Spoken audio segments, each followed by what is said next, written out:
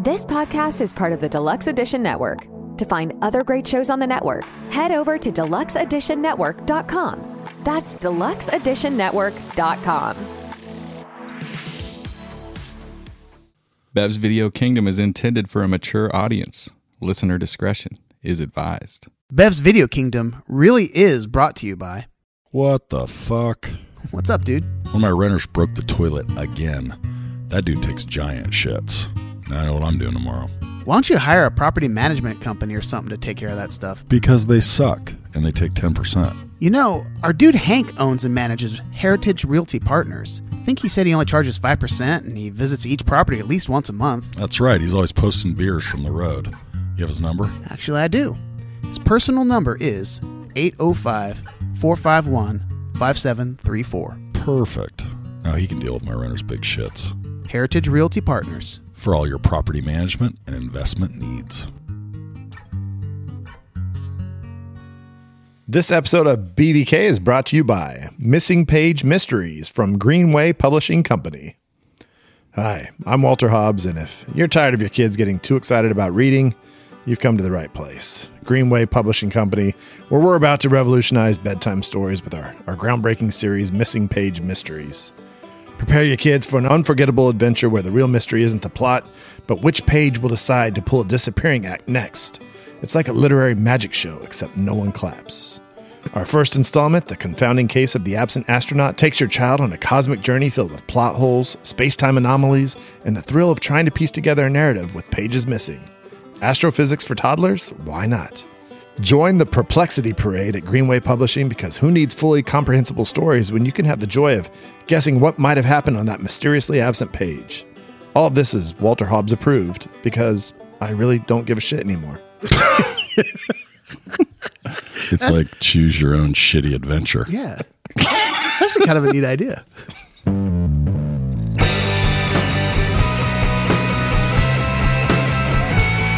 wanna be at Beverly's, bringing me home with my movies, just a blind by, no reason why. I love this scene. It's got Zach and Brad, your favorite podcast. Let's start this thing. Woo!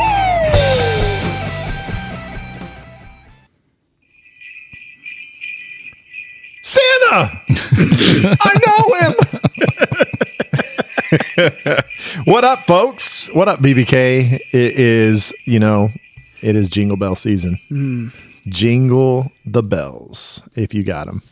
Hey, folks, we are about to talk about the movie Elf. And I know I'm going to start this off right now going a little bit hard in the paint, because when we started this pod, we had listened to the Rewatchables. We all kind of had a affinity for that podcast. And I think all of us are members of the Rewatchables Facebook group, where a lot of folks talk movies.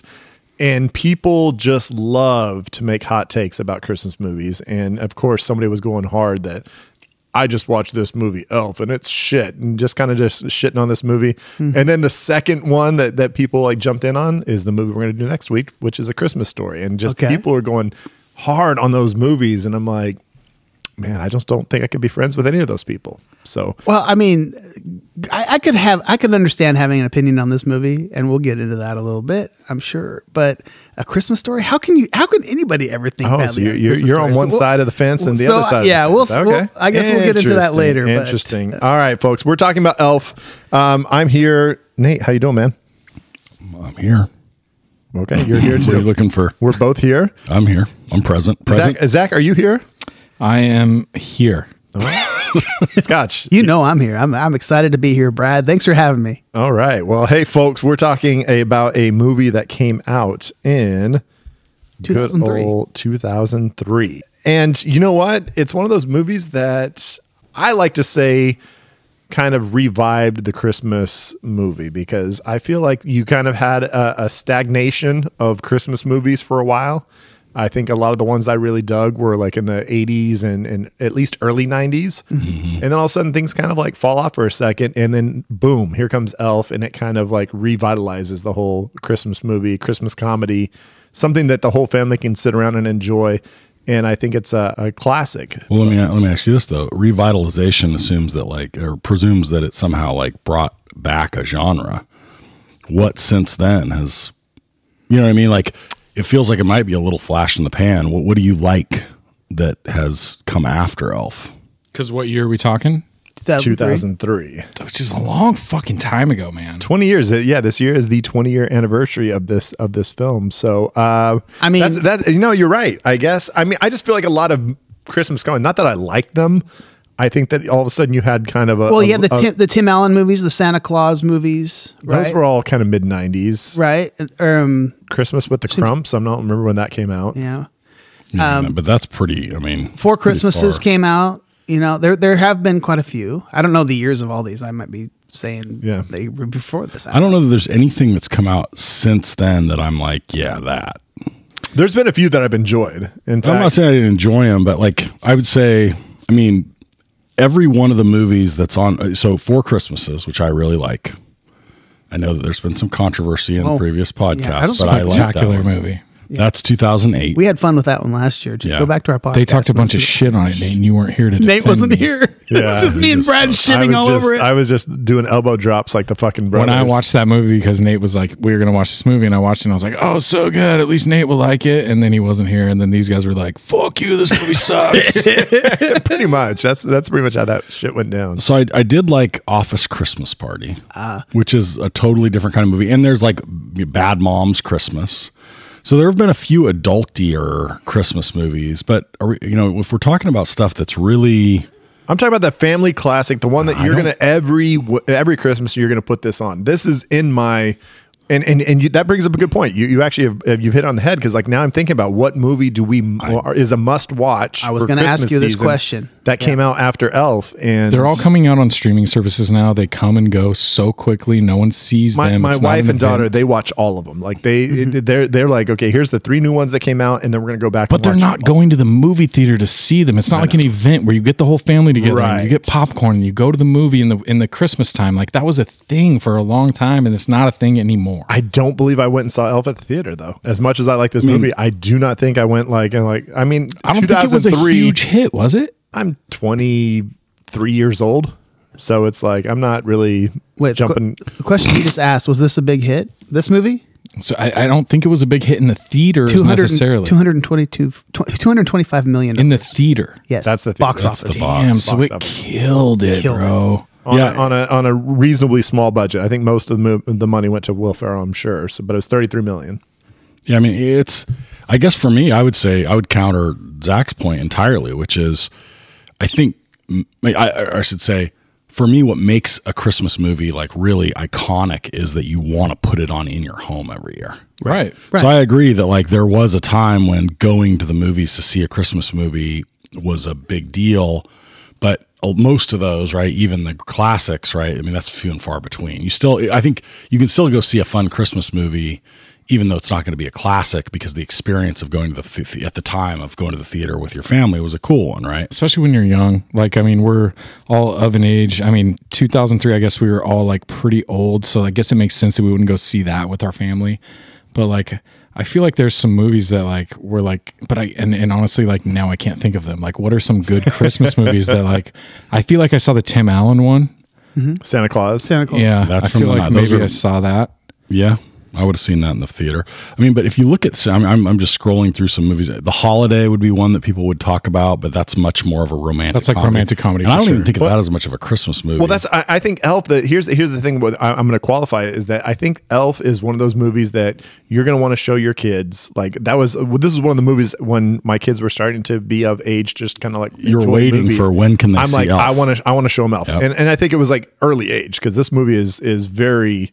There's nothing really confrontational or controversial about this movie at all. So can I share my experience showing Elf to my kids? I've shared it before. Yeah. We got to hear the story. I called my kids out. We're going to watch this Christmas movie. It's so good, you guys. It's so funny. You guys are going to love it. My kids fucking hated it. And there was no redeeming, there wasn't Do you think there's any reason, when you think back about this, is there anything that you can think of, why it didn't hit or I just think that you have to be of a certain time and age to get the Will Ferrell yelling is funny.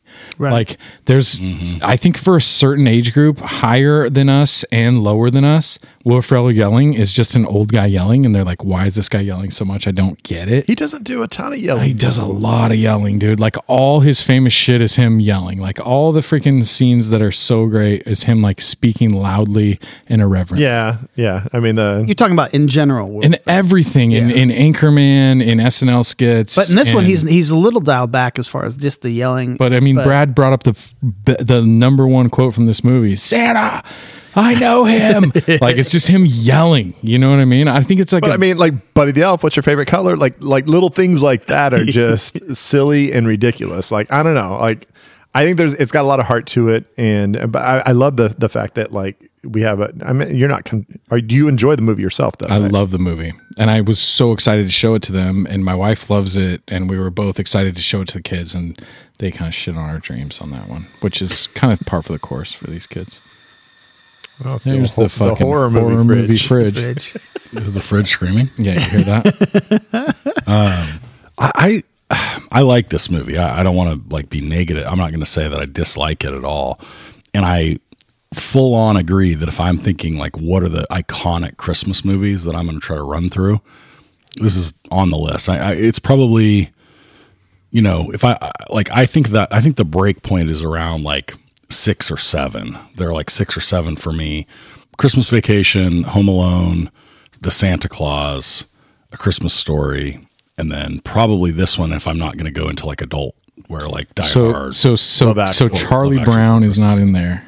It's not a feature. I don't think of it that way. And no Muppet Christmas Carol. Or like there's like the old Rudolph claymation ones and Yeah. stuff. But I don't, that's for me, like we watch Home Alone, and I would actually put Home Alone 2 in the mix for me. Yeah, sure. But Home Alone runs and Home Alone 2 run on our TV over and over again. Your daughter was doing quotes from Home Alone. Oh, yeah. She's 3 years old. Like, it's really young for doing quotes from Home Alone. Yeah, She was like, Buzz's girlfriend, woof. And I was like, what did she say? Yeah, we're gonna get her. So funny. Yeah, we're gonna get her a T-shirt to wear that says a lovely cheese pizza just for me. Yeah. But I mean, so it's in that mix. I think for me, it's the least iconic of them in the sense that like I like it a lot. It's really good, but I think it's trying really hard to be like a quintessential Christmas movie. It's not. I don't know. I don't even know how to like put it relative to the others. Man, maybe that's a stupid take. I'm going to put it as my top 2. Like Christmas Vacation and Elf are the 2 movies I must watch at Christmas time. Like that's it doesn't, right. it's not guaranteed. there. Christmas Story is like nostalgia wise is underneath, and we'll talk about that next week. But Elf and Christmas Vacation are the 2 I'm like I have to watch. And like there's a lot of movies we watch where like I'll be on the couch, I might be on my phone, or I'll be like falling asleep or whatever. It's like, but this one and Christmas Vacation, I'm like, okay, I'm throwing away everything, shutting down the phone so I can like sit there and focus on these movies. Right. Really? Yeah. It takes a lot for me to shut down my phone. Yeah, I'm with you. So I have kind of a complicated answer to this because I think I would guarantee that I was probably a lot older than Yes, all of you. You were always a lot older. My first fucking watch, you asshole, was way later. Like I didn't see this movie when it came out. I didn't see this movie for years, and I actually only saw this for the first time a couple years ago. Oh wow! And I'd always heard how great of a Christmas movie this was. So it was way overhyped to me. And a lot of people say it's their favorite. It's their must watch, just like you, Brad. Like they watch it every Christmas. I understand that. I love Will Ferrell. He's funny to me in everything he does for the most part. So I'm a big fan of his. The rest of the cast, everybody's great in this. But the first time I watched it, it didn't really grab me. But I also watched it by myself, probably with a little bit of attitude, thinking, oh, well, how great is this? Whatever. Watched it again with my girlfriend. I said, I want to watch this with somebody else to, feed off somebody. Somebody that you love, bro. Like Right. It makes a difference. And I it absolutely swear it did. does. Yeah. Absolutely did. And I laughed at a lot of parts, had a great time. But at the end, I still had some issues. And again, I've overanalyzed it because fucking it's what we do. But is it one of my all-time, like, do I have to watch it every year? I don't think it is for me. But it got better on my second watch. So maybe I need a couple more watches for the things to really click, which is like Anchorman, I don't think hit good the first time I watched it. I'm pretty sure it took me a couple watches to really get Anchorman and love it. But that's one of my all-time favorite movies. So I don't know. I think it's one of those things you kind of get into the habit of watching it every now and then. Right now, I don't think I need it for the holiday season. Didn't hate it. Liked it a lot. Had a lot of fun. But I do have some problems with it. But I'm overanalyzing a holiday movie, which I probably shouldn't do. Maybe it's that it's not an every scener for me. Right. So it's like the best scenes in Elf are for me like as good as any Christmas movie. Like when he decorates the store, and like, they everybody wakes up to that and he hears her singing and like that whole sequence. He gets in the shower with her. Is just, it's Zoe Deschanel's. Yeah. But that whole sequence is like, it's perfect, right? Like it's as good as any sequence in any Christmas movie. But for me, I think the difference is that there are some scenes that, and I think honestly, a lot of the stuff with James Caan, who I really generally like, a lot of those scenes feel to me like they're trying to move to the next like fun part, and trying to slop some fucking plot in there. Yeah, maybe that's. Are we talking about all the book company stuff? I wouldn't say all of the book company stuff, but I would just say like some of that and some of the sort of like, I think they're trying, they try really hard to build him up as being like the curmudgeon, right? Like as being like the Grinch. It's not that bad. And it's like feels forced to me in some way. It needed more. I think he wasn't bad enough. And then there wasn't enough of an arc for him. Like there wasn't a real reason for him to actually realize that Buddy is great. Like that whole story again felt forced. It was like just accept that you have a 40-year-old son with special needs that just came into your life and needs you to take care of every need that he has right now. Here we go. Boom. And fucking the wife's like, duh, like, isn't this great? And he's like, fuck.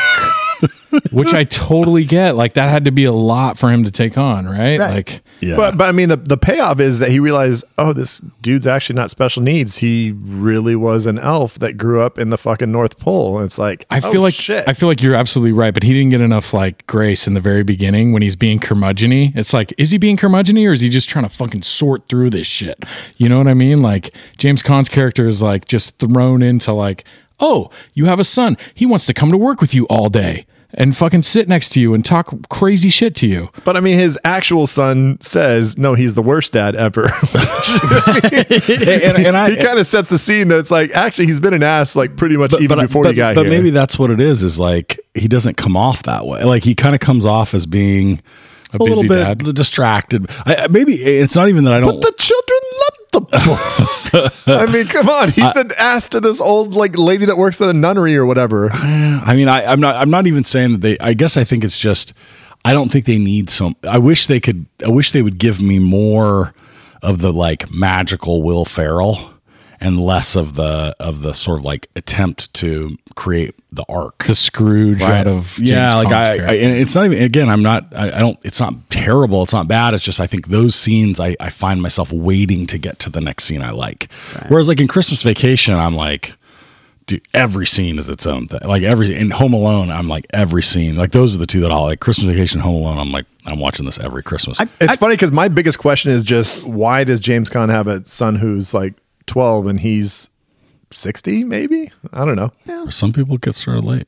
Okay, we hate that. Okay. And some people start early and late. That is true. Snip, snap, snip, snap. A little bit in the middle.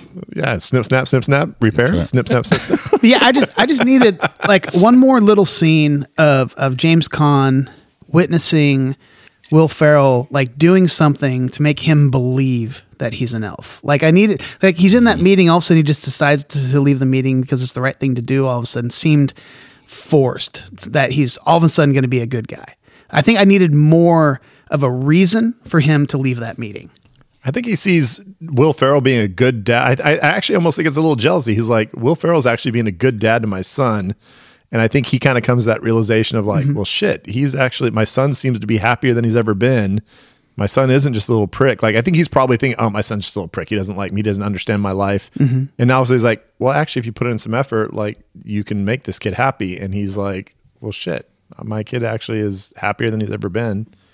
I don't know. I think kinda my take. the kids being too hard on James Caan. Yeah, a little shithead. You know, Yeah, just I mean needs James Caan's got a everything. lot of stress at work. A lot of stress. Got to make this. Leaving pages out of books. I He's mean, not cheating on your mom. He's not drinking to excess and beating you. Like, what the fuck do you want from this kid?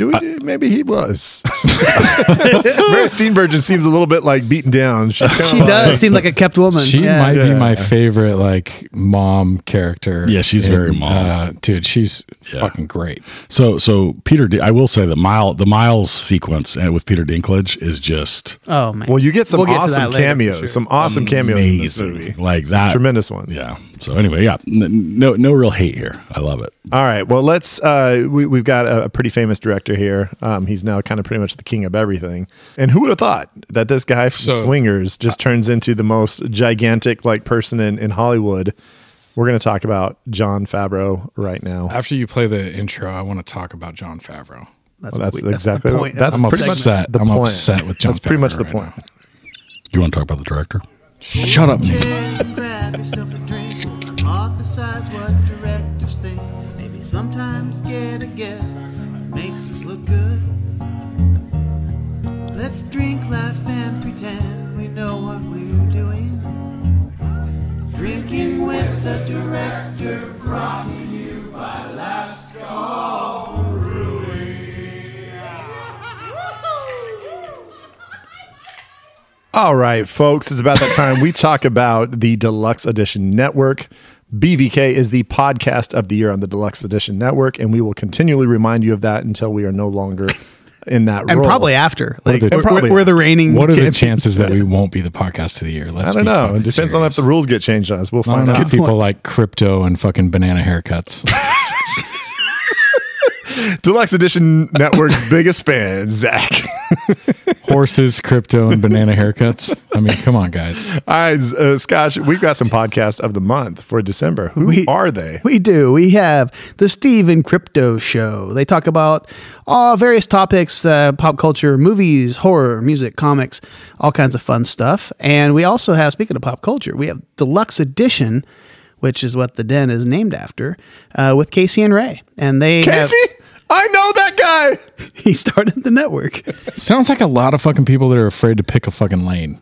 Everybody's like, we talk about everything under the umbrella of pop culture. It's like, dude, pick a fucking lane. Let's make a fucking podcast. What's going on, guys? Dude, you're fucking aspiring hard, man. Harsh. I mean, what? Jesus Christ. Hey, he found out that his kids didn't like Elf, and he's just like, man, Testing the nice little limits of how far we can go before we get kicked out of the den. Yeah. So So I have a question, and I mean this in all sincerity. Is it about what we're drinking right now? Wow. All right. Are we going to talk about that? I think we should. All right. Fine. Nate's drinking syrup. I'm drinking Diet Pepsi and still Makers. I've got a bottle of Makers that I'm Since last week. It's been he's a just week and he's still drinking it. drinking. still drinking it. You say that scotches all week. It was awesome. I was just sitting here on this couch. we had a It kept slumber coming party. up. We Yeah. braided each other's beards. Yeah. Not much hair to go around. Thank God for Bradder. We'd be just like the most hated fucking skinhead podcaster on the side of I'm drinking Modelo, the drink of the Especial. So cheers, gentlemen. I am drinking some Last Call Brewing, and I'm drinking the Golden Oakie, which is they just rebrewed another Yep, batch. yep. Nice and fresh, delicious, and it's kind of a golden stout. I think it's exactly a golden That's stout, isn't exactly it? what it is. With actually fresh hazelnuts. Yeah. It's yummy. It's pretty good. And then I've got my Citra Bowl, which is it continually shows up around the Last Call tap room, and it's just a delicious Citra hazy pale ale that is my just go to when I need to drink something nice and easy. And there's no Operation Nectar on. I drink Citra Bowl. Are we done? So Yeah, You can talk hey, now. Nate. What you'd like to bring up something? You mentioned that Jon Favreau is like the king of everything, and I don't understand. So, like, dude- I've misunderstood. I love Jon Favreau. This is not a criticism. I'm a huge fan, but I don't understand the basis for that. I've heard people make that reference, and I think it has something to do with the Marvel universe. So listen. Because I'm looking at his IMDb here, right? He's the writer and creator of The Mandalorian, which obviously is huge, and the Book of Boba Fett. He's the director of some things. This is his line. So 2001, he directs Made. Yes. Which I think we can all say it was a legit movie. I enjoyed pretty funny. it. I don't think it was a huge hit. It was him and Vince Vaughn back together. It was right after Swingers, 5 years after Swingers. A little bit crazy. Yep. Which he did not direct. In the middle of. Yep. He wrote Swingers, did not direct it. So he directed Made. He directs Elf is his second movie as a director. Yeah. And then he goes on to Zathura, A Space Adventure Garbage. And then he does 2008 Iron Man. This is his fourth movie. And I think a lot of people think that this was a great movie. After that, Iron Man 2, Cowboys and Aliens, Chef, which was a great one right in the middle of right, but not like a... The Jungle Book that sucked, the live-action Jungle Book, the Lion King live-action that sucked. And then he's right into every fucking, like... Avengers, he's executive producer.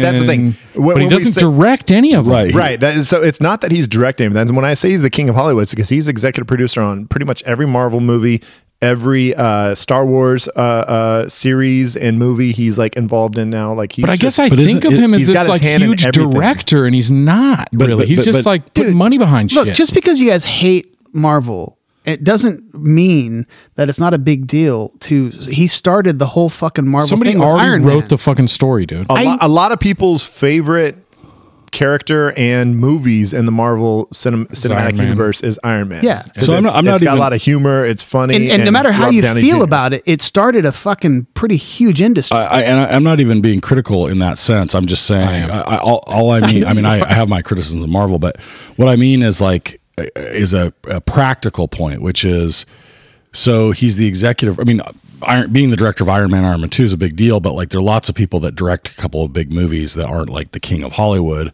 And what you're saying is that he's the executive director of all these things. But like, if you look at the executive director credits on any given set of movies, there's a lot of executive directors, right? Executive producers.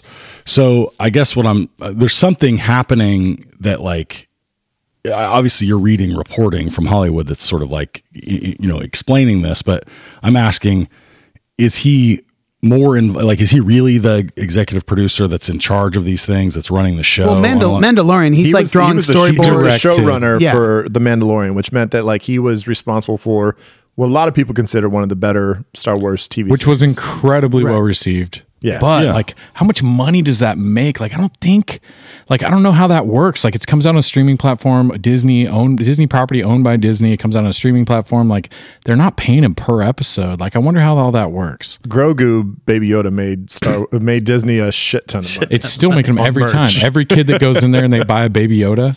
Yeah. I guess I'm just saying, I'm literally saying, I mean this in like a non-critical way. I just don't understand the like dynamics of movie making in a way that would help, that where I would be able to say, oh, I see that his role as an executive producer there is clearly the head role of all these very important and very big money making movies where he's making decisions that are really helping that to like come to pass.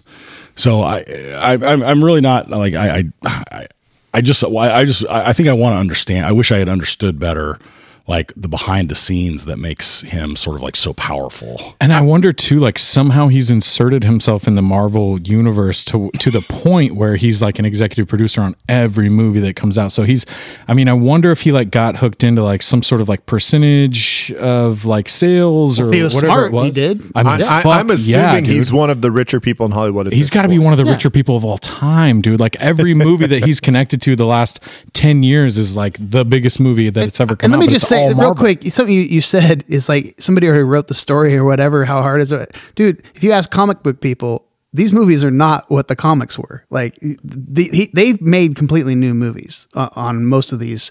They took the characters and definitely have taken it to different places. The same shit that's happening. Like some kid that read the comic doesn't know what's going to happen. And most of the time, comic book people are pissed, like that they didn't do this story or they're just angry incels, though. Well, that's possible. But they do. They'll take other like smaller superheroes in this universe and they'll change their powers and shit. Like they're definitely taking some liberties on some of this stuff. And I think just the fact that he took these movies and took Iron Man and made it into this amazing start of this franchise. And I just think that you can't take that away from him because he had the vision to make this amazing big spectacle of a movie. And like it or not, if you're not into that shit, that's fine. But he made a great movie. If you haven't seen it, it's really good. Oh, I love Iron Man and Iron Man. Question to both of you then, and I think Brad likes them too.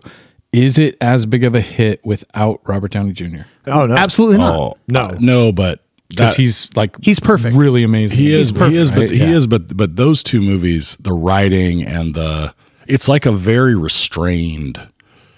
And like I think like I've seen a hand. It's not a summer blockbuster type movie. It's actually got a lot more like plot and character development. Yes, and the dynamics are more. I haven't seen a ton of the Marvel post Iron Man. I've seen some, but like I guess you might say that there's a lot more camp.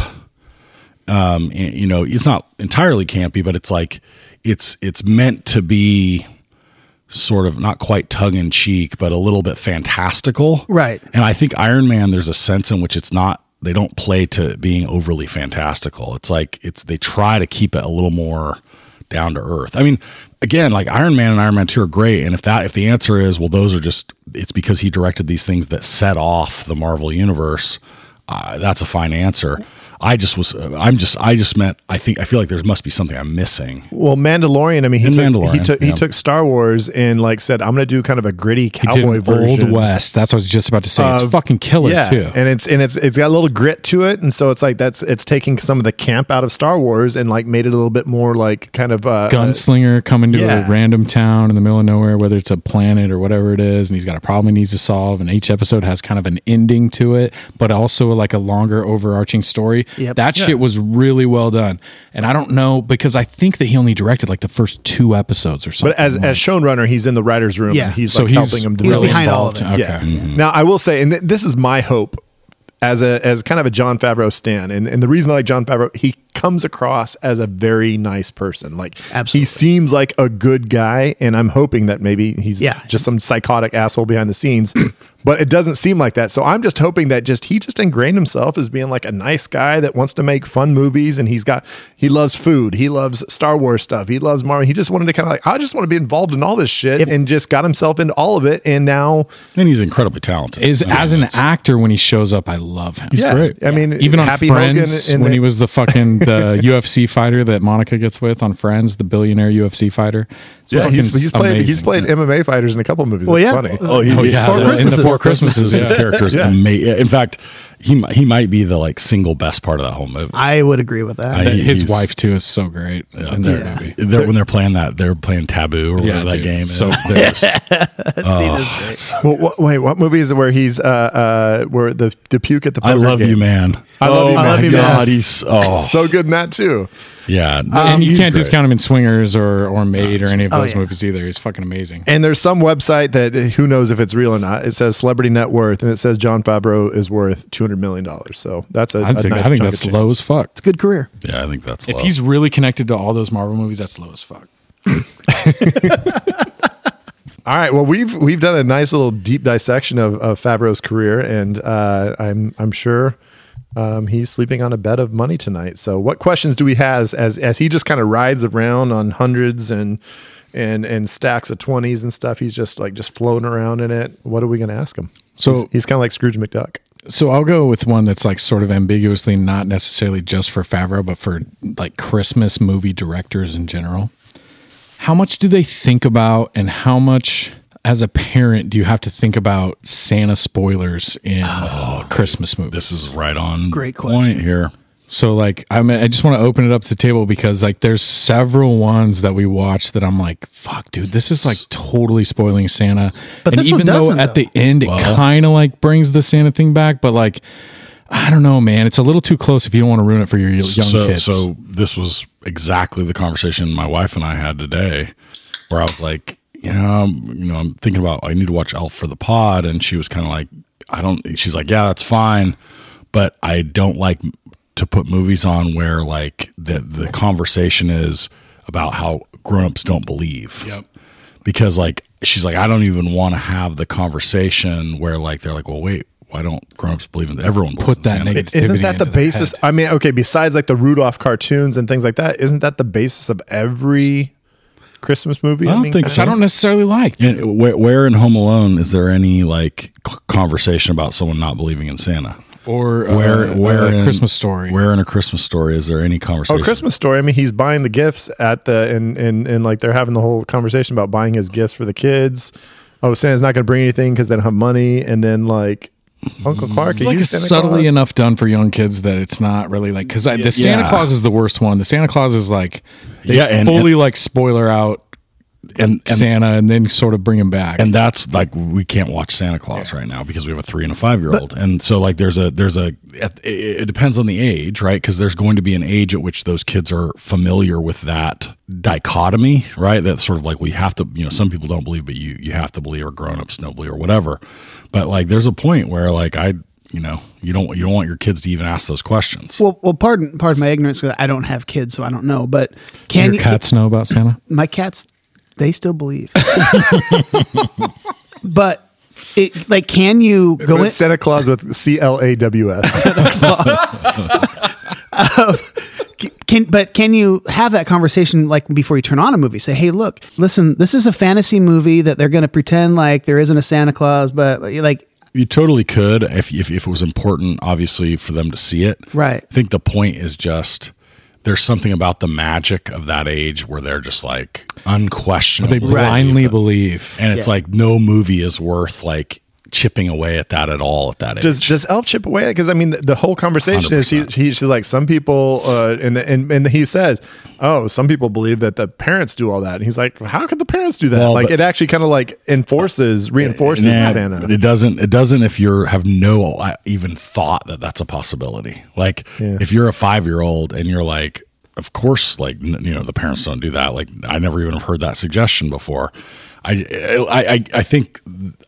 There is a small window of time where they have just like the uncompromised belief. Mm-hmm. And I think there's something real about like not wanting to fuck with that. There's a Christmas movie that introduced the like theory that like some kids don't believe, some kids believe. And it's like, you want to kind of keep them in that sweet spot for as long as you can of like, unless they're like 12 and they're like, yeah, I mean, that's a different thing. Yeah. But at when you're young, right. I think that's not the conversation you want to have. If I'm not mistaken, I think there's a website that kind of says like Santa spoilers. Like it basically tells you like how much they get into the whole conversation. Oh, that's good. That's a great idea. Probably something to check with before you show some of these movies to your children, I guess. I think I'm going to like purposely try to ruin Christmas for your kids. I've just decided right now. I mean, I'll fight you. Call me. My son's a senior in high school, and if you fuck up Santa for him, call me old one more fucking time. Let's see what happens. Your kids are not going to believe in fucking Santa Claus anymore. All right. So I don't know if my kids. I mean, I guess my daughter still does, but my boys definitely are out on that shit. You know what? There was never, and this is honest truth. There was never a conversation between my kids. Happens. There was never any acknowledgement. I mean, unless they're like absolutely like, I mean, just blindly followed it forever. We did the best job ever of keeping Santa in their lives. I'm pretty sure like we just never had the conversation. They weren't ever like, you know what? I don't think there's really a Santa. Like they play along with it. They know that Sprinkle's going to show up, which is our elf on the shelf. And they're going to get some gifts from Santa still. Like there's going to be a couple gifts from Santa. And it's just kind of like it's like we just play along. But bro, you just made me so sad because your kids are much older than mine. You're still doing the fucking elf thing. Oh, we still do Elf on the Shelf. Oh my God. I hate the elf so much. Dude, you know what? You can ruin Santa for my kids before you can tell them about the Elf on the Shelf. Because if I ever have to do the Elf on the Shelf, you guys don't do Elf on the Shelf. Oh my Lord, I can't wait. Oh no, I do the Elf on the Shelf. Happen. I know. We need to make it happen with Nate. I'm going to straight up tell them this is something people made up. It's not real. Mommy and Daddy have laid down drunk, and Mommy is saying, "You have to go move the elf. You have to go." And I'm like, "I'm fucking comfortable right now." She's like, "Get up, bitch. You have to go move the elf." We have all had those moments. I've like drunkenly stumbled around, been like, "Fuck, where's this thing not been?" Fuck, I'm just gonna chuck it at the fan and hope it stays up there. And that's where the elf is. I'm gonna come to your house since you haven't done this. I'm gonna be Scott smoking pot and just like hiding in your house, like just smoking a doobie. And just be like, Yeah. I'm watching for Santa. Hey, there's Scott in the pantry. Scott with the pot. Actually sounds pretty dope. You let me know. Let me know when you'll be there. Yeah, no, I really want to bring We're not doing Elf on the Shelf to your life because it's very important. I'm going to straight just tell him that's made up. I think I'm going to get them Elf on the Shelf jammies. That's just a pretend Elf on the Shelf stuffed jammies is what they're going to get for Christmas. I'm just going to deliver it to your house. You know what we are doing for jammies this year, though? What's that? We're doing Home Alone pajamas as a family. Like we all gonna have a different T-shirt with a movie quote, and then as our for your Christmas picture pajamas. No, it's like okay. We always have custom. We always match Christmas pajamas for the day of. We're doing F1 is what we've got. F1 Jesus, jammies. you guys are fucking wild, dude. Yeah. I'm doing whatever my wife ordered from whatever online service she ordered it from. But I don't have to wear one. Whatever my cats say. My daughter wanted F1sies is what she wanted this year. I love that. But we couldn't find ones that made sense. Like they're not authentic or anything. All right, Bryn, you win. That was cute. That was awesome. I'll give it to you. So I guess I wonder for the movie, how much did they want Will Ferrell? So Will Ferrell plays a little bit of a different character here in the sense that it's a more innocent version of his wackiness than you get in any other movie that I can recall. For sure. And so I guess, how much does Favreau really have to rein him in to keep it more of a kid family movie? And how much does Will Ferrell want to push it? Right. Because I think as with any Will Ferrell movie, there's probably a NC-17 version that you could make with all the cutting room floor stuff. There's a rated R version, there's a PG-13 version, and there's a PG version and a G version. Like you could take all the outtakes and make whatever you wanted it to be, right? You could have Bad Elf for sure. But what's funny about it, though, I mean, you're thinking about it, he's not necessarily crude, or like a lot of that is sort of more scripted and written. It's more that like Will Ferrell goes dark and it's funny. So like the Will Ferrell, I mean, Anchorman's a little different. And funny enough, like I actually think Anchorman, the character, Ron Burgundy, is the most similar to the elf character in a way. Wow. Well, I was actually surprised that I thought that Will Ferrell was actually bigger at his closer to this peak, but this is actually kind of fairly early. This is early. It was Zoolander, like Old School, and then like a couple other ones that weren't quite as big, and then Elf, and then Anchorman was a couple years after this. Yeah, I thought he was bigger when this came out. Yeah. This actually, I think, launched him more than It's made $220 something million, dude. Yeah. Fuck. No, I think this kicks him into like star mode. Absolutely. But I guess I think like he, you think about like the versions of him being sort of like a little too grown up as him, like, screaming, yelling in a kind of like angry way, right? He'll kind of flip the switch a little bit as opposed to being overly crude. So like you can imagine some of that being not necessarily overtly problematic, right? Like it wouldn't necessarily get you a worse rating, but it changes the tone of the movie. Old School does come out right before Elf. So right before. So Old School kind of hits, and like that's where, I mean, Frank the Tank. I mean, no, not Frank the Tank. Yeah. Frank the Tank. So I screwed up his name, I think, once previously on the podcast. I guess to put a pin in all this, it's like it's been 20 years since this movie came out. Is there any other Christmas movie that holds as much clout as this movie that you would like put on for your family? You mean since years that, from since 2003 to 2023? I don't think there is. Nope. And I don't know if that movie ever comes now with the way that we release movies and the way that things kind of go. Like, I'm sure there will be another huge Christmas movie that when our kids are older, they'll be like, oh, we watched this, but I feel like it's going to be the same ones we've been watching. I don't know. I mean, my kids still watch Christmas Vacation, Home Alone. Like, I mean, that's exactly, same movies we watched as kids. Right. 20 years is a big gap between like a big like household name. Like you say Elf, everyone knows the movie you're talking about. Like, there's no other Christmas movie that's come out that I can think of that's been like as big. I bet you there'll be a Pixar one that'll like blow everybody's socks off. So what's different? I mean, I guess like what is it about? I mean, what is it about this movie that is the magic?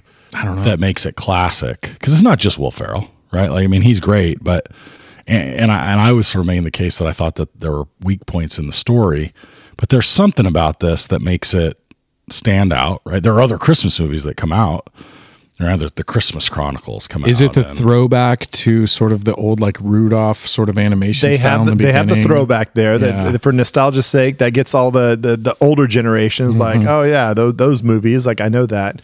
I think it's just, it takes Santa and the North Pole and everything very real. Like it makes it like a real place. It makes it feel like this actually exists. Like the toy shop. I love the fact that they're building fucking Etch-a-Sketches and stuff. And it's like, it's all done. Like, and they're just, the elves are like the jolliest little guys ever. They're all super stoked. I mean, they're kind of worried about Buddy not making enough Etch-a-Sketches, but most of the time they're all pretty jolly and happy and enjoying their lives. And that kind of, I think, creates the magic of like, you know, what you kind of expect. Like, that's what happens at the North Pole. Here we get to see inside look at what's going on with the sleigh, that they have to have a jetpack now because that shit doesn't work. More cheer. I guess I just feel like 20 years is a long stretch for no like bigger Christmas movie to come out. You know what I mean? It's a short. When I think about, it took me a little while to realize, but I was thinking of Prep and Landing. Oh, that is a good call. I watched it on your recommendation. That's not bad. We haven't watched it since, but we did like it. It's something because I think it does the same thing where it kind of takes the whole. It does not spoil by any means. It's all about like it's real Christmas and like they make it serious and the little elves they go in they prep the house before Santa gets in there. It's pretty awesome. They've done three little one really short, one about 30 minutes, and the other one's about 30 minutes. So like they're both little shorts, but awesome and they're fun. And that is another staple of our. You mentioned Noelle a couple, and I haven't seen that still. Anna Kendrick, and she's awesome in it, and it's a lot of fun. That one was good. 8-Bit Christmas. You said your son loved that. They did love that. But that's not one that they've been like, let's watch 8-Bit Christmas again. But I bet if I brought it up, that's what I'm saying. It's the generational thing of like, there's so much shit out there that's like, because I almost forgot about that movie. It's like, oh shit, we actually really liked that. Speaking of winter movies, I watched Rocky 4 with my middle son like 4 times in the past 2 weeks. Just so good. So into boxing right now. He wants to fight everyone. He wants to punch everything. It's so weird. Oakdale MMA. Sign him up. My little nephew's going now. At Oakdale MMA? Yeah, they have boxing. They have It's probably the same weight class as Michael McDonald. Probably. 5th grade. So I don't know if we got an answer. I don't know if you I'd say prep and landing is the only thing I can think of but I'm that's saying, like a guarantee. But what is it about this one? I mean, I don't know if I have a, you know, it's got a lot of heart. It's every nobody in there is like too evil. Nobody, everybody in there seems to be like good natured, and they're all trying to like help each other out. Like it's got a good message in the end. Like I don't know, Santa, you know, is kind of a thug. You know, when he's in the Central Park and he comes up on him, he's like, hey, don't try anything or whatever. He's like, he's ready to fight. Like Santa's a little aggressive. I like that. Well, how about this? When was the last movie that was made that was like a real budget feature film that was like, was it directly engaging the kind of like magical element of Christmas? You see what I'm saying? Like there's plenty of Christmas movies, but what other one is like a high budget one where they're like, we're going to deal with the myth of Christmas, the elves, Santa, a sleigh. Like, you know, I can't think of another one. I mean, the Santa Claus recently had they did another the Santa Claus Disney series. Okay. Yeah. But I mean, one sort of argument here is that like, it's, you know, you go all the way back, right? The Miracle on 34th Street, right? There's a couple of those that are actually really good, and they do this. But you know, it kind of, it addresses something. I mean, like it engages something that's like really, really, you know, fundamental to the way that we sort of think about Christmas as sort of a magical thing, but it does it with like a serious budget. Yeah. And I mean, maybe that's part of it, right? Is like, you know, there's Favreau's a great director. You know, obviously Will Ferrell is a really funny actor. The other actors in the film are good. The singing is really good, right? There's a lot of pieces of it that are good, but it's also a high budget film that takes this on and then does it in a family friendly way. But that's because now they can make those Christmas movies that go straight to some streaming service, right? And people eat them up like fucking pumpkin pie. But they don't have to put any money into them for that to happen. Yeah, I guess that leads us to, will a studio do like a big budget Christmas movie at this point? And I got to think at some point they will. I don't know, but you have to have an interesting take. This was an interesting take. This was like something different. Oh, you got the elf who was actually a human going to New York, fish out of the water, which I'll talk about later. And it's just like that becomes like the hook. It's like you have to have a good hook to do an original Christmas movie. I think it was just an original idea that hadn't been done before. I think that maybe is also why it kind of hit pretty well. Yeah. There's Fabs. no more new Christmas movies. Sorry, gentlemen. Fabs, we love you. At least I love you a lot. And I think we all love you and respect you in some way or another. And, cuddle up with that money tonight and keep getting involved in good projects. We'll see you in a little bit. When you need mealtime inspiration, it's worth shopping Kroger, where you'll find over 30,000 mouth-watering choices that excite your inner foodie. And no matter what tasty choice you make, you'll enjoy our everyday low prices, plus extra ways to save, like digital coupons worth over $600 each week. You can also save up to $1 off per gallon at the pump with fuel points. More savings and more inspiring flavors make shopping Kroger worth it every time. Kroger, fresh for everyone. Fuel restrictions apply. Hey, this is Casey Shearer. And this is Ray. Do you like pop culture? We're pretty sure you do. Then come on over and check us out at deluxeedition.show. You will not be sorry. Or maybe you will be. I don't know.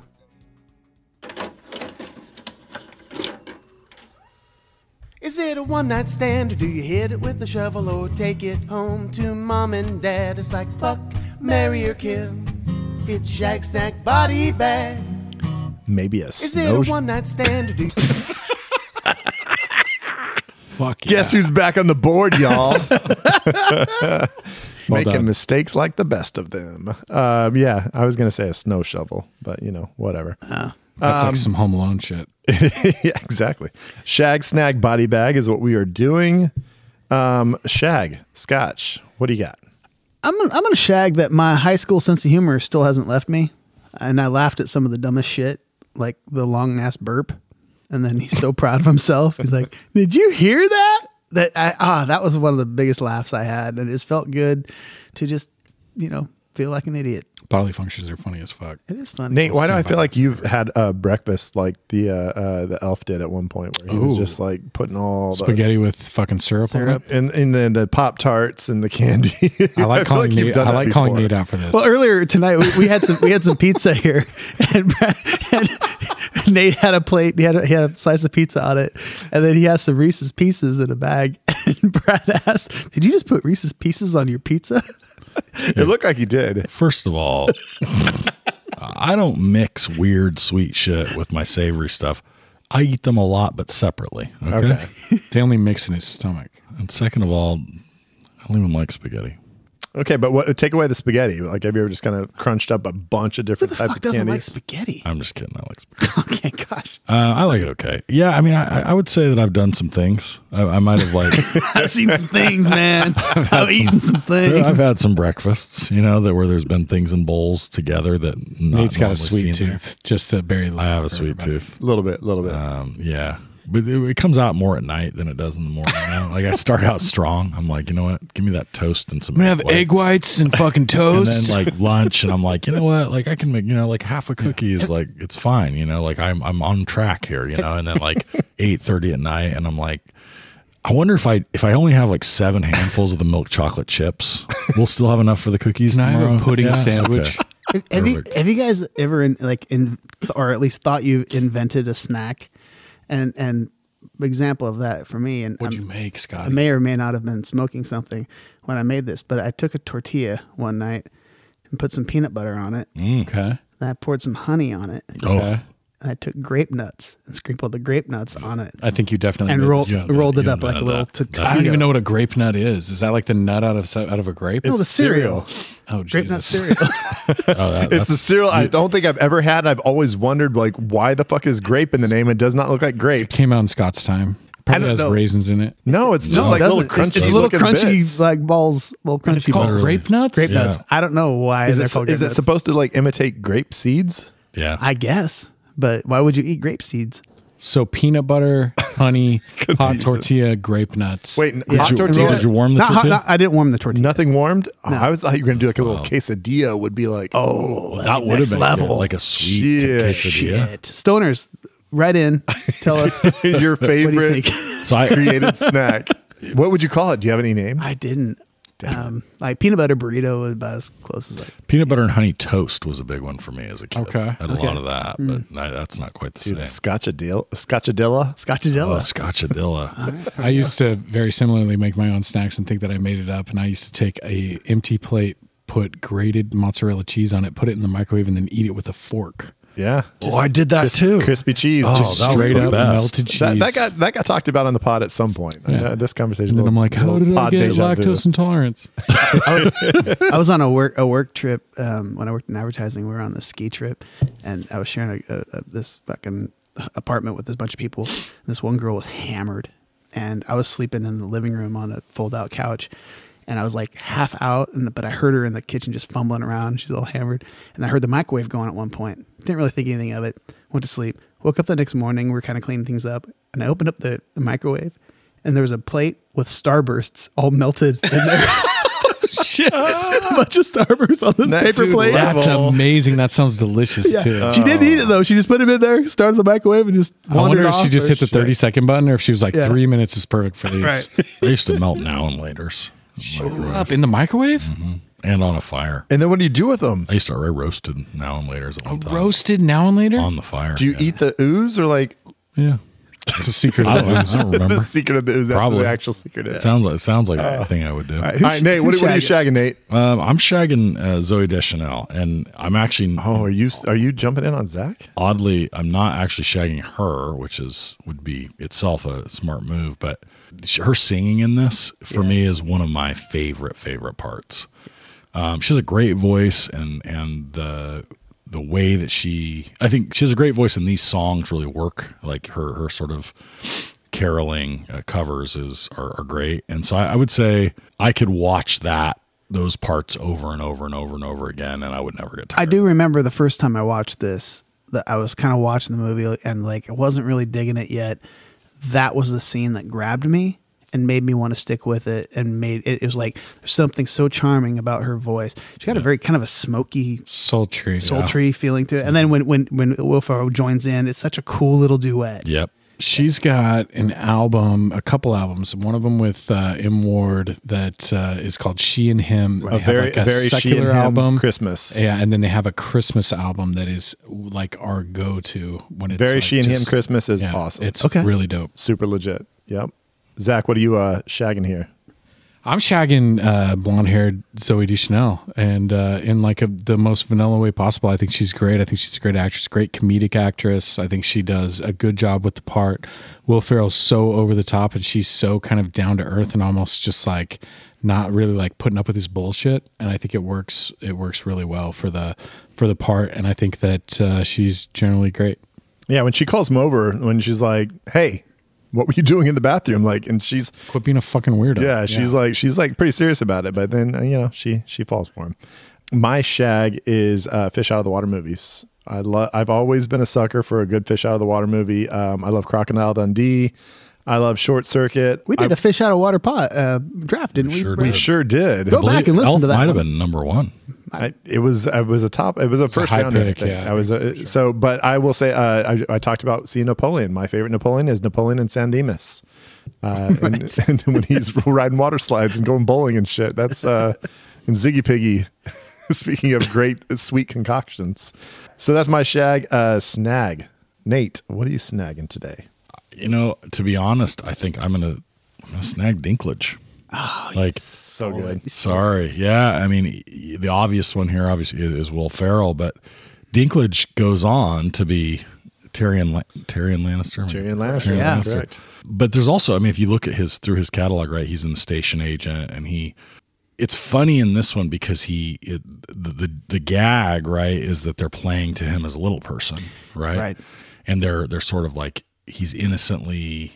The elf character is obviously supposed to be describing him as an elf because in a way that's earnest, and of course he's taking it as though it's an insult, right? Because the character has obviously been made fun of, or and because he's a grown man, right? Yeah. Right. A well-off grown man, very solid like professional. A suit. Yeah. And so it plays in here, but Dinklage also, I mean, he's great and funny and plays this part really well, and like it's really great.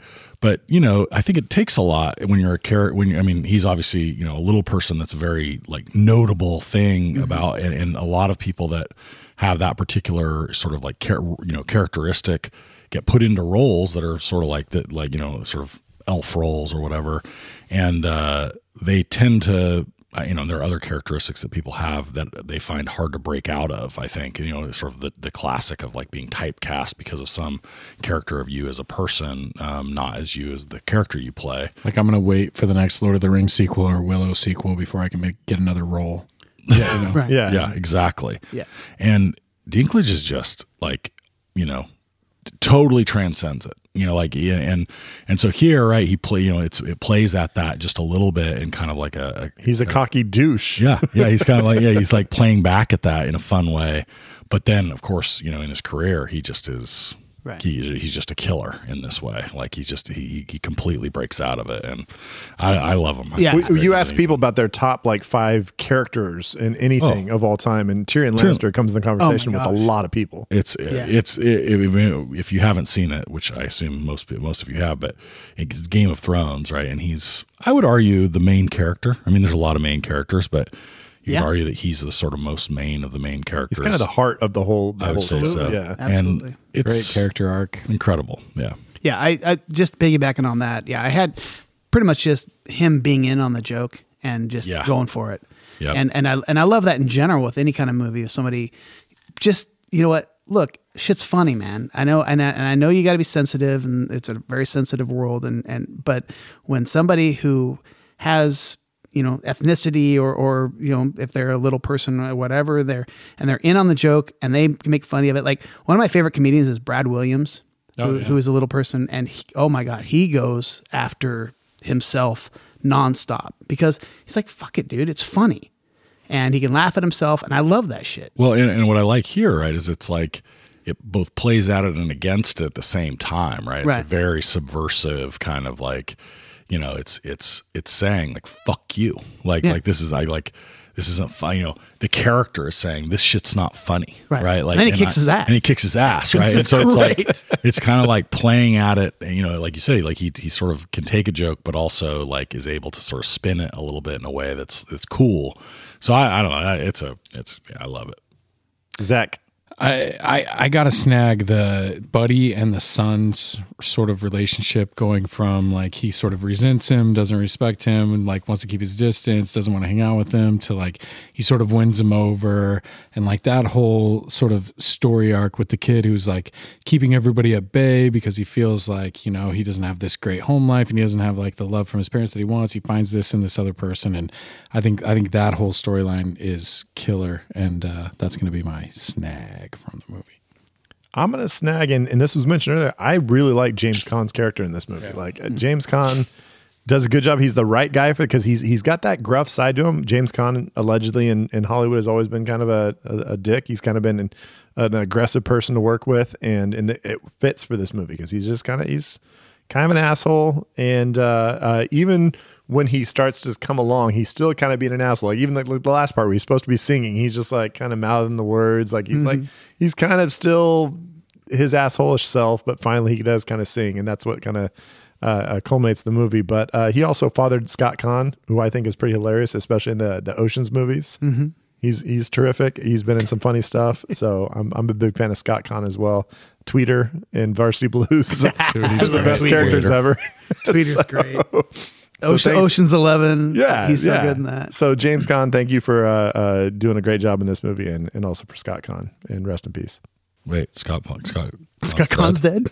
Wait, did I say Scott Conn at the end? I don't know. James Caan is best. He passed like a couple of years ago. Scott Conn's dead? Scott Conn, I think, is on Cameo. Okay. You can get him. He's itching his balls as Tweeter when he talks to you. Who's James Caan? All right. Body bags. Before I start body bagging my co-hosts, Scott, what do you got? I'm going to body bag myself for nitpicking the story too much. I think I should just enjoy it. Just look at the heart of the movie and just not think of how I want more of an arc with the dad and all this stuff. I wanted more with Zoe Deschanel, like more of a reason for her to fall for Buddy and stuff like that. Absolutely. And I just want more of her, like more of her. I do, but it's like at the end of the day, just enjoy it. So I was just going to body bag myself for that.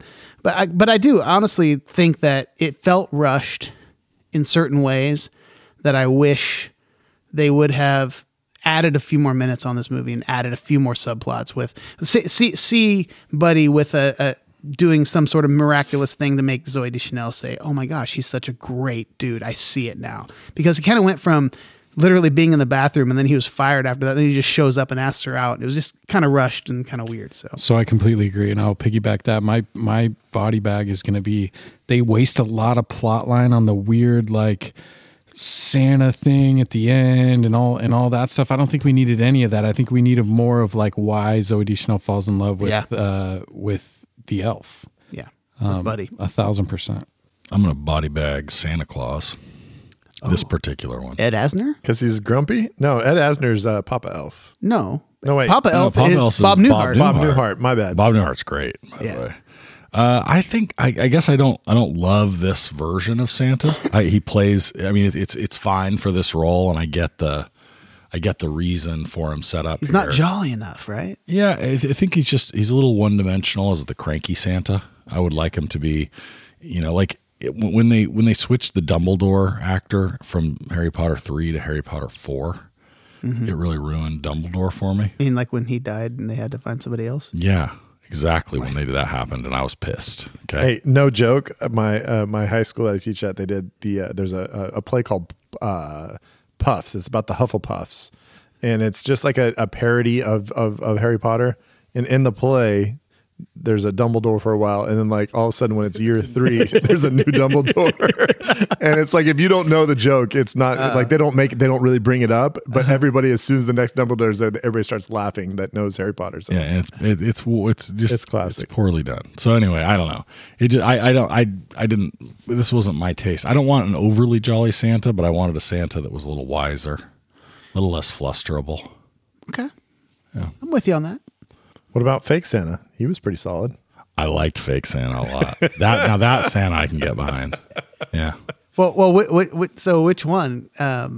Wait. So it was Artie Lang, right? It was Artie Lang's the original. Sorry. And then Faison Love is he plays the second. That's right. That's right. Yeah. And I swear to God, in my brain right now, I went to Home Alone and was thinking of the guy that was fake Santa that he walks up to. He's like, I know you aren't the real Santa you work for or whatever. And I thought that was the same movie for a second. Sorry.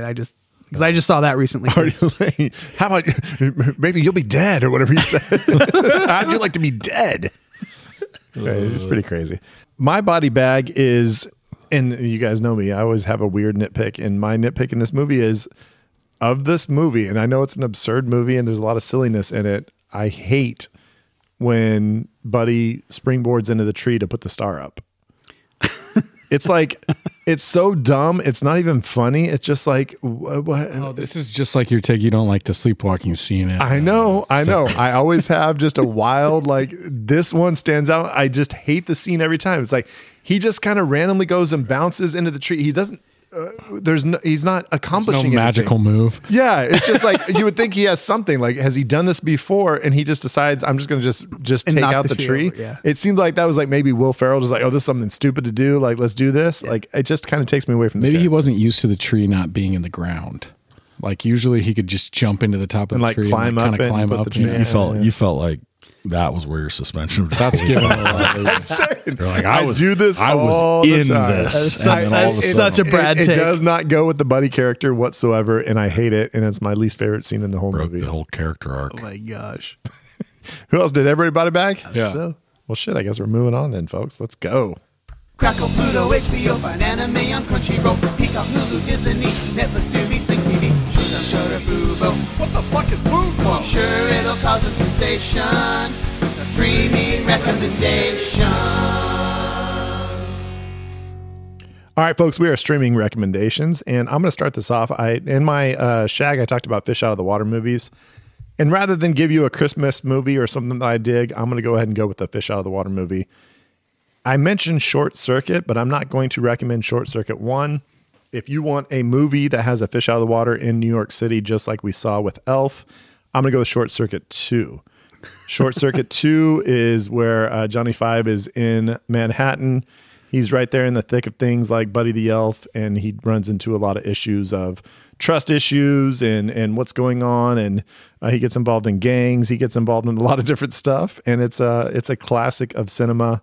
One of my favorite, like, just comedies. It's got a lot of heart. It's got one of the saddest scenes ever, and it's worth watching, except you got to rent it. Sorry, folks. That's not on any streaming service right now. So pay your, like, I think it's like $2.49 on Amazon. So it's like one of those like bargain bin rentals that used to have at Blockbuster. So, or at Bev's Video Kingdom. So if you've got a kid that was super into the Super Mario Brothers movie that came out, you got to put them onto this 8-bit Christmas business. It's on HBO Max. And also, if you are somewhere between 38 and 52, you know what it was like to want a original Super Nintendo or regular Nintendo when you were a kid. And that's what this movie's all about. It's what's the guy from How I Met Your Mother, the Barney character. Yeah. Oh, Neil Patrick Harris. Neil Patrick Harris is the dad. He's got a kid that is wanting a bunch of stuff, and then he tells him the story about how he wanted a Nintendo, and tells him, and it's like a flashback story to him. It's definitely got it. It's definitely a throwback to our movie we're doing next. It's definitely got a little Christmas story in it. Definitely. It's solid. It's a lot of fun. Instead of a Red Ryder BB gun, he wants a regular Nintendo, Nintendo NES with like Super Mario Brothers and Duck Hunt. You know what I mean? That's what he wants. Not that fucking robot that. And there's one rich kids had. There's one rich kid down the street that has one, and he like. You had the robot? I had the robot. Did you have the power glove? I didn't have the power glove, but I had the gyromite with the robot, and that was a fucking crazy game, man. It was fun. Showing our parents' net worth right now. God damn, fucking Richie Rich over here. So I'm thinking of another actor that kind of is outlandish and gets thrown into a holiday movie that isn't sort of right up, where you would expect, and that's The Grinch Who Stole Christmas. That stole Christmas. Jim Carrey. The Jim Carrey version. So this is one that I think, against all expectations, is also in my conversation for like classic Christmas movies. We throw this on, and I think the reason that I have paid it's unexpected is because the original Grinch story and then cartoon is really good and iconic, and the idea that you're going to make a live action version of this immediately seems like it's doomed. It's going to be doomed. And Jim Carrey is kind of like an actor that's known for his gags, and they really work. Like, it makes the movie better, and the comedy sort of is a little bit more adult in it. Do your little kids find it a little creepy though? No, they don't. I think it's funny. Yeah, they like it, and I actually find myself pretty locked in, laugh a lot, and so I would say Jim Carrey and Will Ferrell for me kind of hit similar chords. I'm a much bigger Will Ferrell fan. I would agree. So yeah. Crazy thing about that is in that movie is Taylor Momsen, the little girl, who is the lead singer for a very, very heavy band. Oh yeah. She sings for the Pretty Reckless. Her shtick, right? Her shtick? Like every show, she takes her top off. Well, yeah, she usually has like little pasties on or something. Still, it's like a thing with her band. Is that like every show at some point she flashes? Yeah, like which is crazy that little Cindy Who or whatever your character is in that is this singer and her voice is fucking crazy. But yeah, and I think they like have fans and like they make money touring. No, they're a great band. Whether she shows her boobs or not, I think people like them. Yeah. So I mean that in the nicest way. Yeah. I'm going a little bit different. And so, a lot of people think of this movie as a must-watch holiday movie, which is, I'm not there with that yet. Maybe someday I'll get there. I'm going to keep trying. I promise, Brad, I will keep trying. But I've decided that every year there's a new addition to my rotation, which is Christmas Vacation, Christmas Story, and this, which is the Ted Lasso Christmas episode. I've decided I'm going to watch the Ted Lasso Christmas episode every single year because it is just damn good. If you haven't watched Ted Lasso please just do yourself a favor and watch it. The Christmas episode stands by itself. It's so great, and I love it. It's so fucking good. It's like a fever dream, but it's weird. Yeah. Well, they apparently they filmed that and just kind of like didn't really have because it doesn't move the story at all. It's just kind of standalone.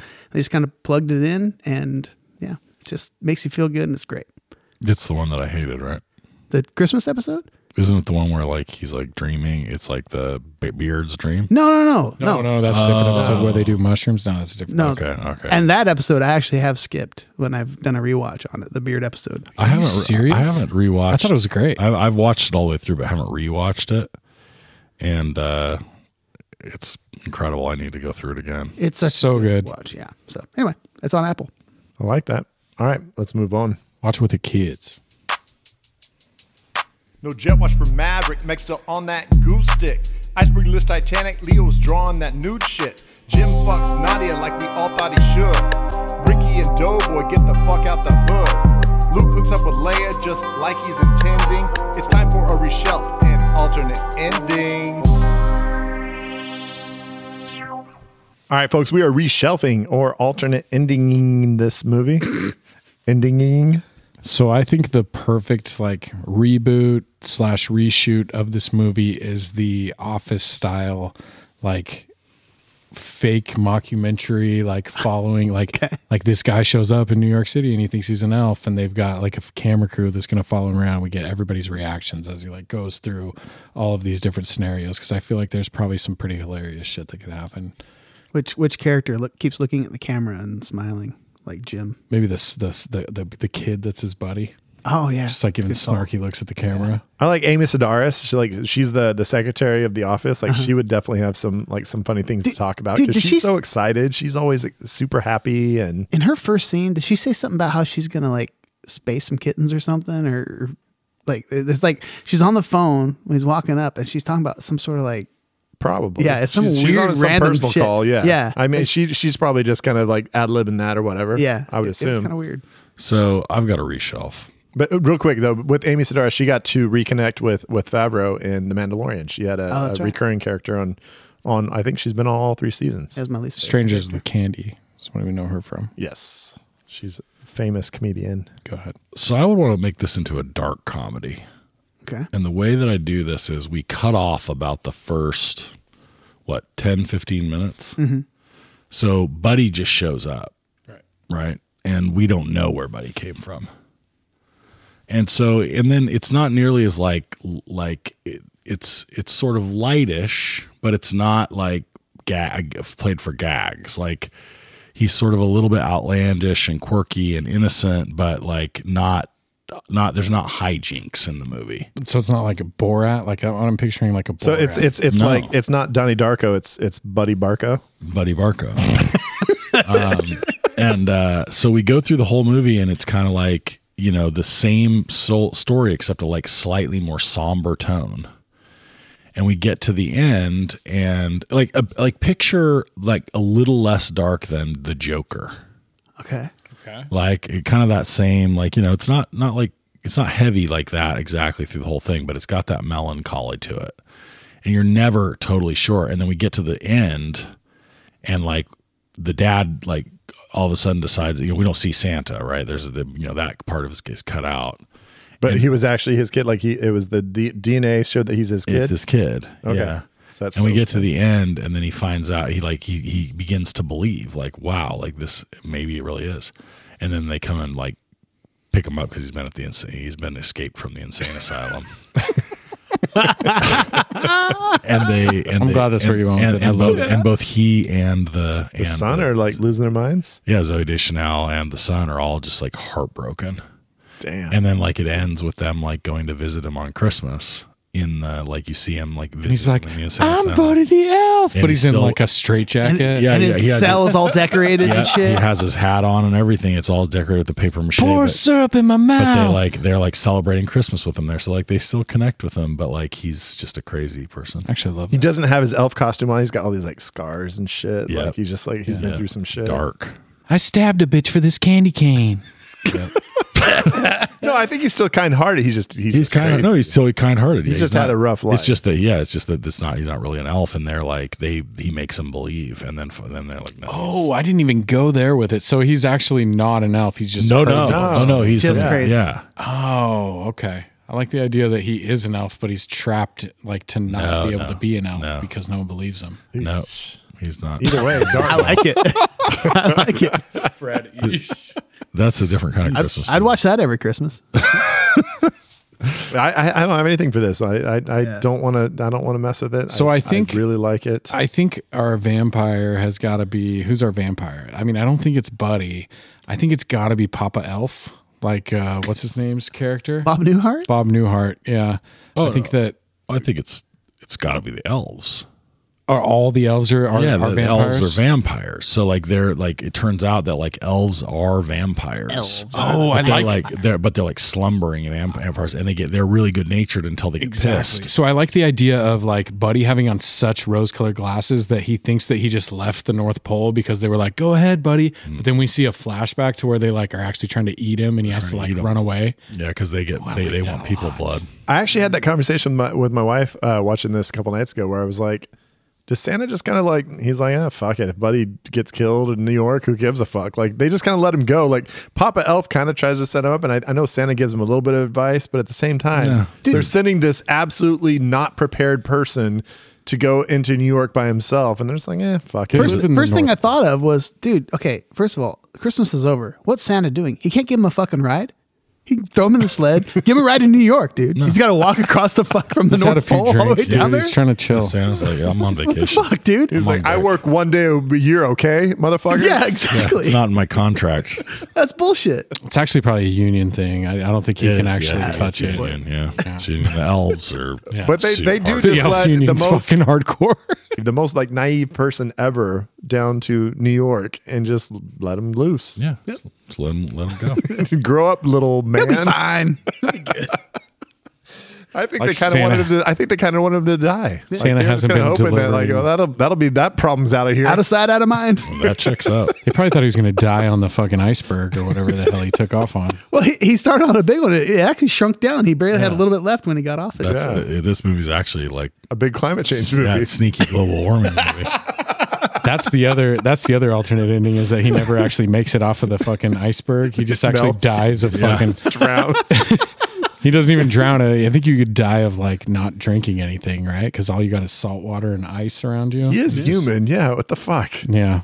He just has a fever dream, and that's all we get to see. And then it goes back to him just dead with like maybe the whole movie is just like his like it's like his like the whole on movie's his his dream, and he's actually in like a mental institution. He's about to die. Just dying on a fucking on an iceberg. Dehydrated, and he's imagining what would have happened. That's good. That's a good alternate. Yep. I will say we went this whole pod without even talking about the lingerie, which is still one of the dumbest jokes, but such.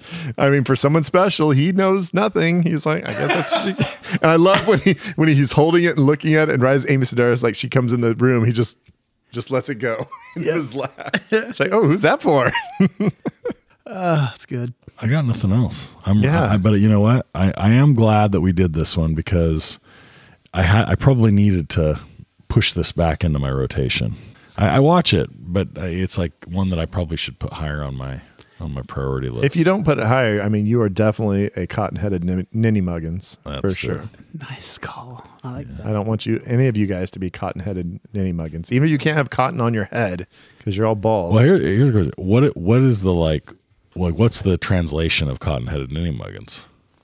Like what's the adult version of Cocksucker? They react like it is. I mean, they react like he called himself a fucking cunt or something. They're just like, oh shit, he said that? It's like a fucking ass bag. But he does repeat it though. He's like, no, you're not a cotton-headed ninny muggins. Right. Like, so he does. If it was that bad, he wouldn't say it again. Yeah, it's like Voldemort. Well, speaking of great cussing in Christmas movies, what are we doing next week? Oh, you like that segue, motherfuckers? I think that this one yours? It is mine. We're doing my all-time. It is top of the pyramid Christmas movie. I have to watch it every year. We're doing A Christmas Story. You might need to sign into Facebook just to go talk shit at those people on the rewatchables that talk. I'm gonna find those movie. fuckers. Oh yeah, we'll do some Jay and Silent Bob. Like, did you say this and this and this about this movie? I have thoughts. I'm excited. So yeah, we'll talk about that next week. Fuck yeah. Tune in next week. We'll tell all those people on the fucking Rewatchables page. Bye-bye. I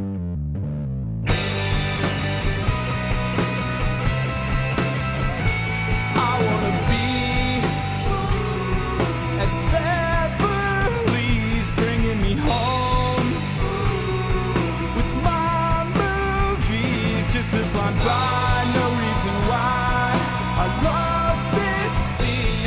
Zach and Brad, your favorite podcast. The stars